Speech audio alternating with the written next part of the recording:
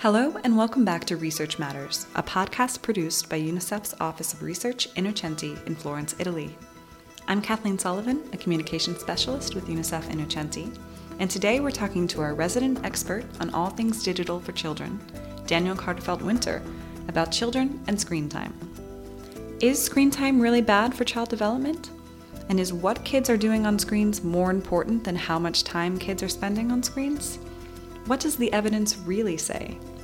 Dale Rutstein, our Chief of Communications, will also join us today as we discuss recent scary headlines about screen time for children and unpack what recent research is really showing us. Welcome, Dale and Daniel. Thank you so much. Thank you, Kathleen. Let me start off, Daniel. Tell us, before we get into the research, tell us about where you come from, how you grew up. Start from your childhood.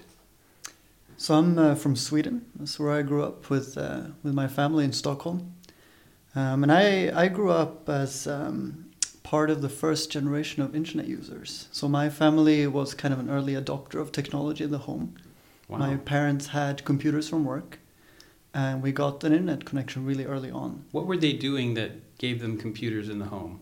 It was just regular. They were both they're both economists, and they just got access so that they could work from home essentially. But of course, I would also sneak on to that computer to play games, to connect to the internet, and start to explore the online world as it was kind of becoming popular, growing. Like this was in the very early 90s. Wow, that is early days. Yeah, it is early. Right. So, what were your early academic interests?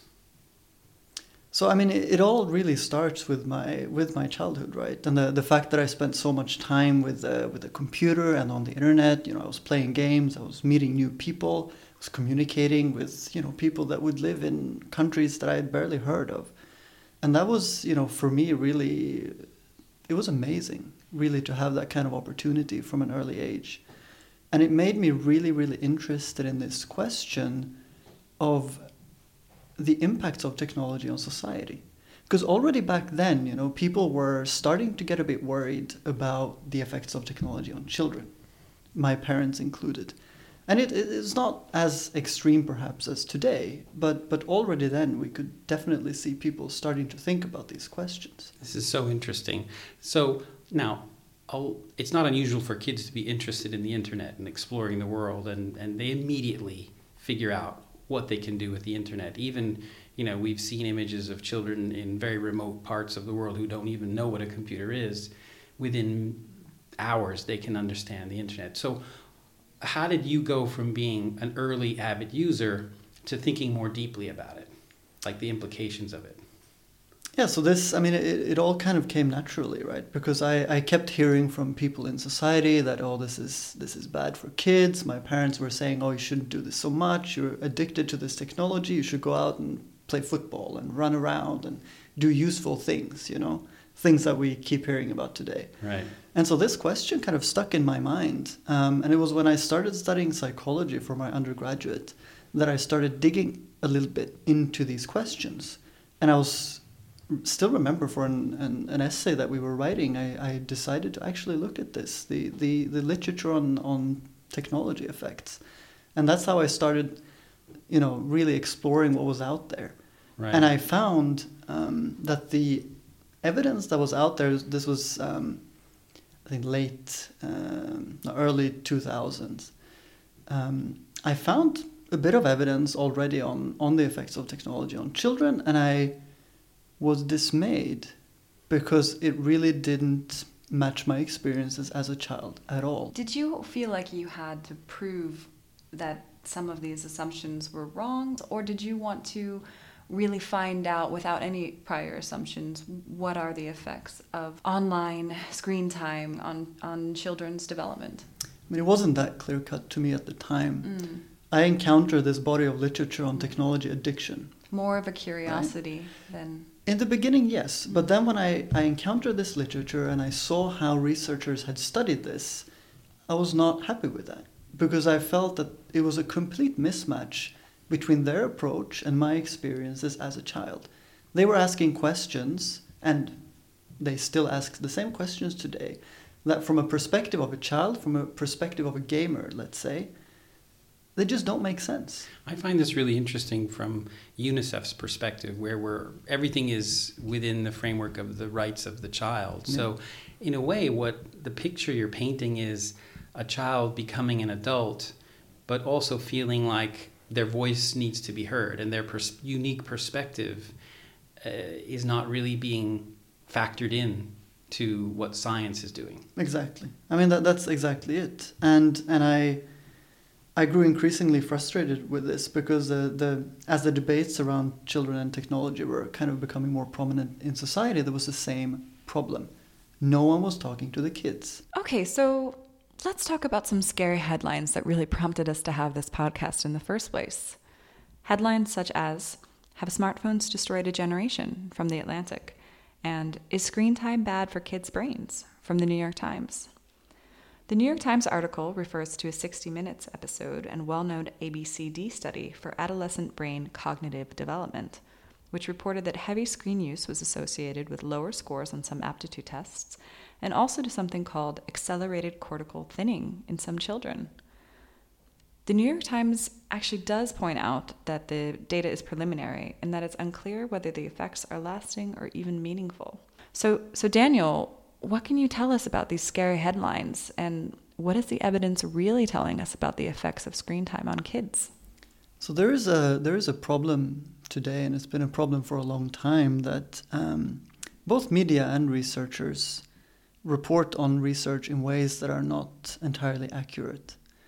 And if we take, there are a number of reasons for this, but if we look at, for example, the Atlantic piece, which talked about a relationship between social media use and suicide, the problem with that piece is that the data actually contradicts the main message of the article. Because if you look at the article that was published alongside this, a scientific journal article, actually what the data suggests is the opposite relationship. So basically, the researchers of this piece, they have found a significant effect between time spent on social media and an increase in suicide. But the effect is so small that it's practically insignificant. And that actually shows, to me, that there is no effect, no significant, no considerable effect between social media use and suicide. So the message is actually the opposite. Wow, I find this is shocking, actually. So I just want to check up on that particular instance. Is that a case of scientists misrepresenting the data in the way they're analyzing the data, or is it a case of the media misrepresenting the actual results that they're reading in a scientific paper? I think it might be a little bit of both. I don't think in the journal article that this is reported in a disingenuous way. I don't think so. It's more a case of not really looking at the findings for what they are, because they do see an effect, right? And the effect is negative. But the thing is that any effect needs to be compared to everything else within a child's life that affects them. Like, so say for example, Dale, if you don't have your coffee this morning, and I survey you on your mood later today, you might report that your mood was, tiny bit lower because you didn't have your morning coffee. I think it definitely would be. Yeah. However, there are many, many things beyond coffee that would have a much stronger effect on your mood that day, right? Right. Yeah, I get you. And that's the similar thing that's happened here. There are more important things than social media. This is a very serious problem, because if the Atlantic, a highly reputable magazine, which is considered, sort of a paragon of fact-checking, and responsible journalism. One of the last outposts of responsible journalism. Right, yeah, they're disappearing fast. But if they're, what was the headline again? Have smartphones destroyed a generation? Right. Quite strong. And then they're reporting that there's a link between social media use and suicide. That means millions of parents are going to believe that, yeah. Right? And yet, but why are we at this point? Why is science so unavailable to the policy making and thinking to the extent that the Atlantic gets it that wrong? It's a good question. I mean, I think there are different factors at play, but one thing that keeps coming back to me is the fact that, well, there are two things in parallel. First of all, we have a lot more research being published these days than before.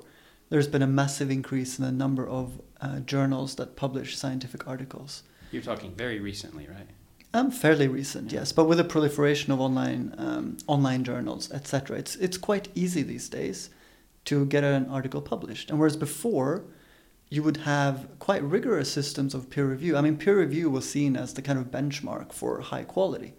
Today, I would argue that this is not the case, because each journal that relies on peer review has to ask academics to do these peer reviews for free in their own time, right? There is no monetary incentive here. And as the number of journals increase, academics get increasing number of requests to do this, which means they don't have time. So either they will decline or they will do it really quickly and, not to the kind of degree that peer review demands. And so we have this situation where more and more low-quality articles kind of slip through. They get published. And I think the public and perhaps journalists kind of need to catch up to the fact that peer review, just because something is published in a peer-reviewed journal, doesn't necessarily mean it's of high quality. But to go back to to put it in very simple terms, when you do statistical analysis, very simple. When you do statistical analysis, you're typically interested in two things. The first is whether there is a significant relationship between two variables of interest. That basically tells you the likelihood of the result you're seeing being a product of chance, more or less.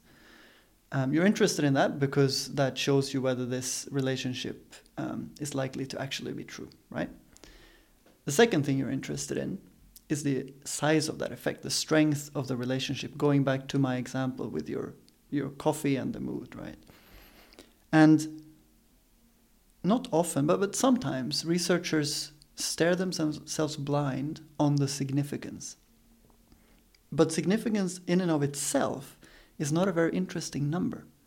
You have to understand the strength of the association between two variables to be able to say whether this is something we should worry about. Right. And are you saying that in this study linking screen time and suicide, that technically the significance met a certain low threshold, but that in reality that number is still very low? The size of the effect right. is very, very low. Yes, so we actually understand very little about the probability of a child reporting suicidal thoughts by looking at the time they spend on social media.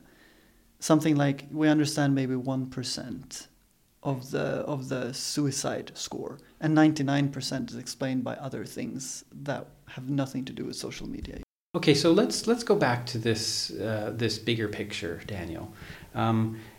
We understand that the research is not necessarily as conclusive as many of the media reports and headlines would want us to believe. And so it tells us that there's a fair amount of emotion or a fair amount of sort of prejudice, myth, that's creeping in. Tell us about that, and what are the dangers? What are and going back to children's lives, okay, and the reality of the internet, what can you say about that? I think there is a pretty big danger in that. We've seen already, if you look at the reactions from the Atlantic piece, all of a sudden you had government or parliamentary committees talking about policy changes, thinking about whether they need to restrict children's use of social media in schools, for example, whether you should ban phones in schools. The tech giants started pushing out these products for parental control or products to control your own screen time or track it and so on. So already from that one piece of research, we saw some pretty significant changes. It's just that those changes, in my view, were kind of in the wrong direction right. because of what the study actually showed. Right. So I think there's a very real danger that we kind of whip up a frenzy that leads to knee-jerk reactions and responses that are too quick, not based on the evidence, and therefore they don't serve children's best interests. Right. And what really puzzles me is that so few people actually go out there and ask young people what they think. Yeah. When they talked about banning smartphones in schools, did someone go out and ask children whether they thought this would solve the problem or not? Right. Well, that does raise an interesting question about another Atlantic piece where apparently high school students were saying they think there should be a limit on screen time. So in this Atlantic piece, that's a couple years old, I believe, students were agreeing, they're spending too much time online, and that they themselves thought that there was a negative effect. What do you think about that?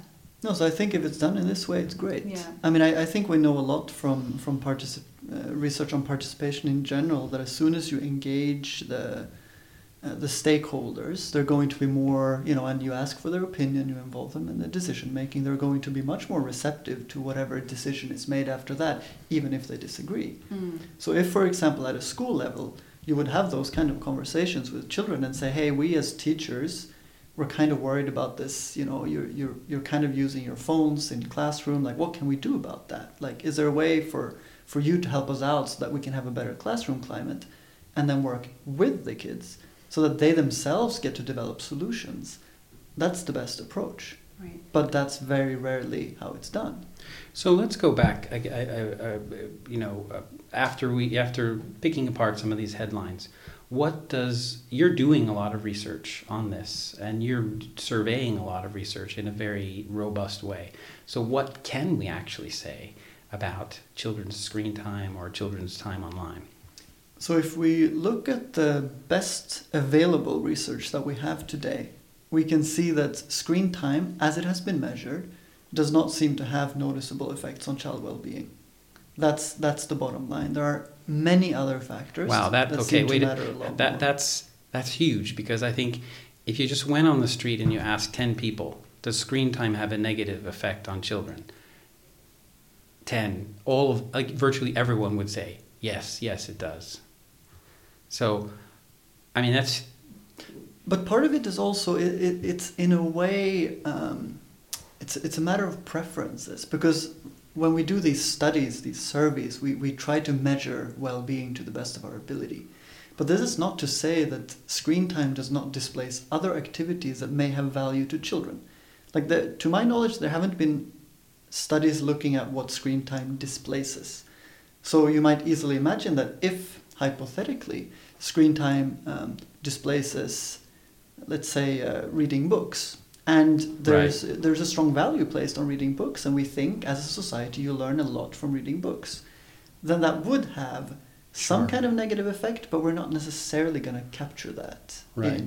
So let's go back to this idea of that no negative effect on well-being. I know you've looked at different dimensions of well-being. So can you unpack that a little bit? Talk us through that. So I did an evidence review for UNICEF towards the end of 2017, where I looked at the literature and the evidence, what it said about the effect of spending time online on children's social relationships, their physical activity, and their mental well-being. And kind of across the board, I mean, we see a number of problems with the evidence base. Let's be clear about that. The evidence we have, or let's say had at that point, was not really good enough for any conclusions. It was not good enough to underpin policy, for example. Broadly, we saw that there isn't a very strong effect. The highest quality studies show that there is an effect. Going back to what we said about the Atlantic piece, there is an effect. It is negative and very, very small, which means that if we want to think about policies or ways to improve child well-being, we would probably be better off looking at other things, like family relationships, children's school environments, how their community, what do the communities look like, what opportunities do they have. Things like that would probably be more effective. So what are the potential pitfalls of this sort of emotional response? Because policy is being made on the basis of some of these very small effects. So what are some of the risks of that?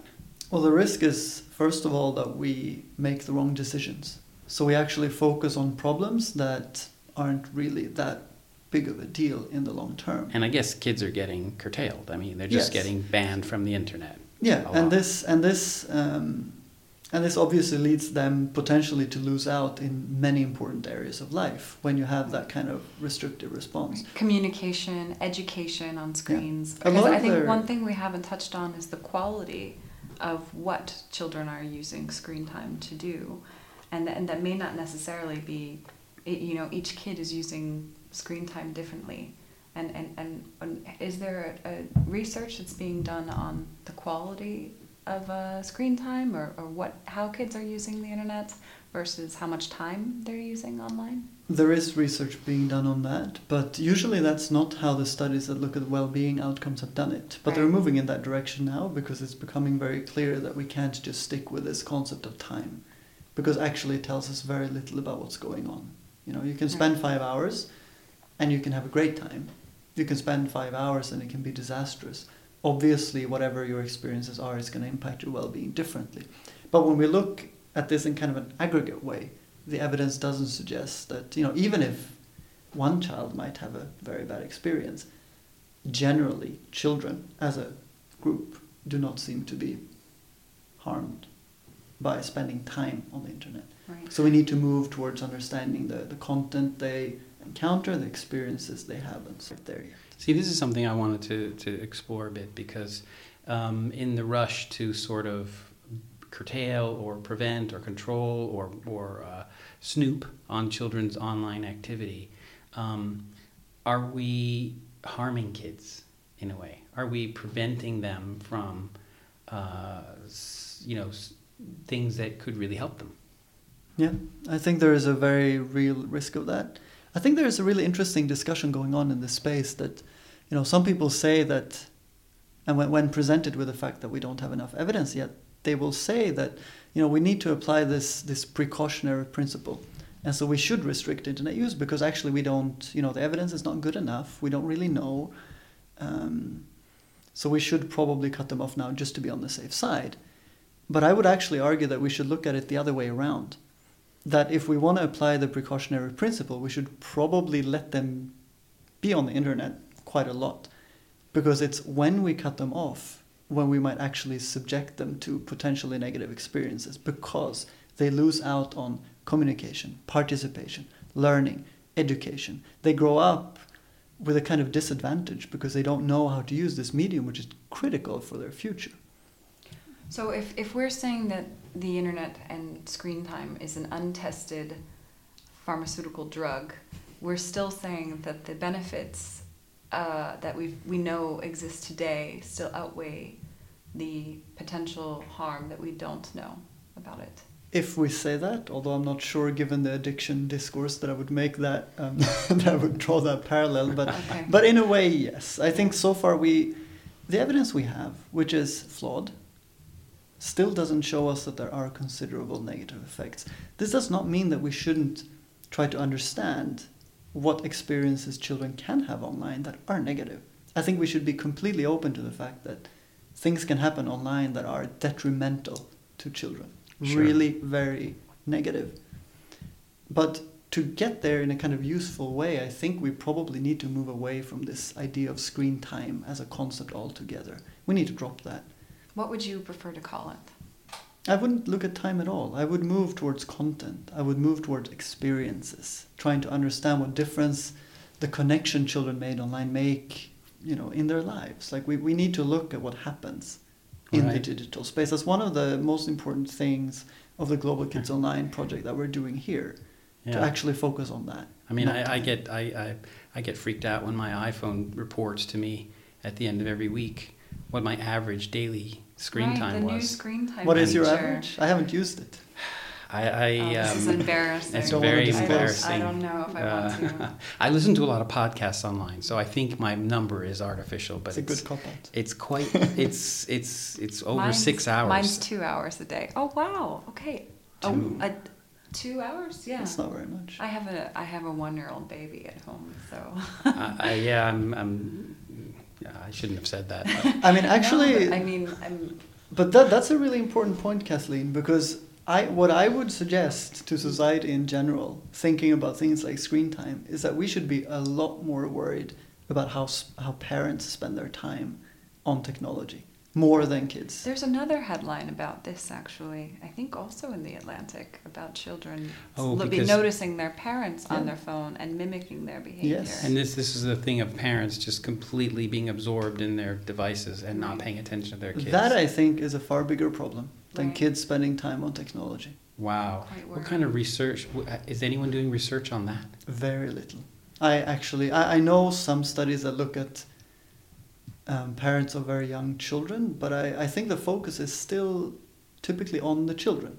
Right. And there are reasons for that. It's because, we know they're going through really important developments at a young age. But the thing is that if the parents are looking at their phones throughout that developmental period instead of, playing with their kids or at least being there for them, that is something that I think could have much more negative consequences than anything screen time can do to a child. Agreed. So, there's two things I think I want to get into before we finish this. It's fascinating. We actually need to do part 2 and 3 of this. I think we're going to have to do a follow-up on this. But, Brace yourself, Daniel. So just again, because we really want, a lot of things we do are really for researchers, but I think this is a podcast that's going to be it's going to find a lot of interest for people who don't have so much research background. So to the parent who's confused, right, who's hearing all these things, is concerned, sees their kids spending a lot of time online, and maybe, what should they be taking away from this discussion? What kind of advice can we give to them? I think the only safe advice at this point is to suggest that they just engage with their child as much as possible. Think technology is there. It's going to be there. It's important that kids get to learn to use it because it's important for their future. It shouldn't dominate their lives. I don't think that's good. If it would do so for some periods, I don't think that's a disaster, looking at the evidence we have. And the most important thing is quite likely going to be the relationship between parent and child. And in fact, that's what early analysis of Global Kids Online data from 6 countries is showing. Family relationships is the number one predictor of positive child well-being. And we should be supportive as adults. I think there is this tendency to be controlling, negative, restrictive. I don't think that's the best way to engage with children on this topic. Right. We need to support. We need to engage. That's a good segue to a final point, maybe, on this idea of actually involving children more concretely in data gathering and research. You mentioned early on that this is not being done, and we're not doing a really good job of that. So how can we do that? And what are some of the methodologies that we could be using to actually get those voices into the findings? Yeah, I think this is critical. Going back to where we began, this is one of my greatest motivations because I don't see children's voices represented enough. It frustrated me when I was, adolescent or young adult. And sadly today it still frustrates me because we're not quite there. What we try to do here at UNICEF, at the Office of Research, is to do research directly with children. So step 1, at least for us, has been to speak to the children, try to get their voices heard, amplify them, at the national levels, at the global levels, and also involve them in things like questionnaire design.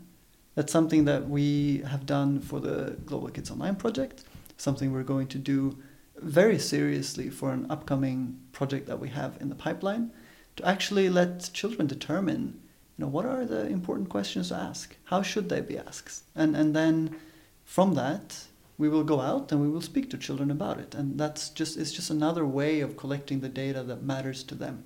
And then we can represent that in our research, in our advocacy, hopefully in policy asks.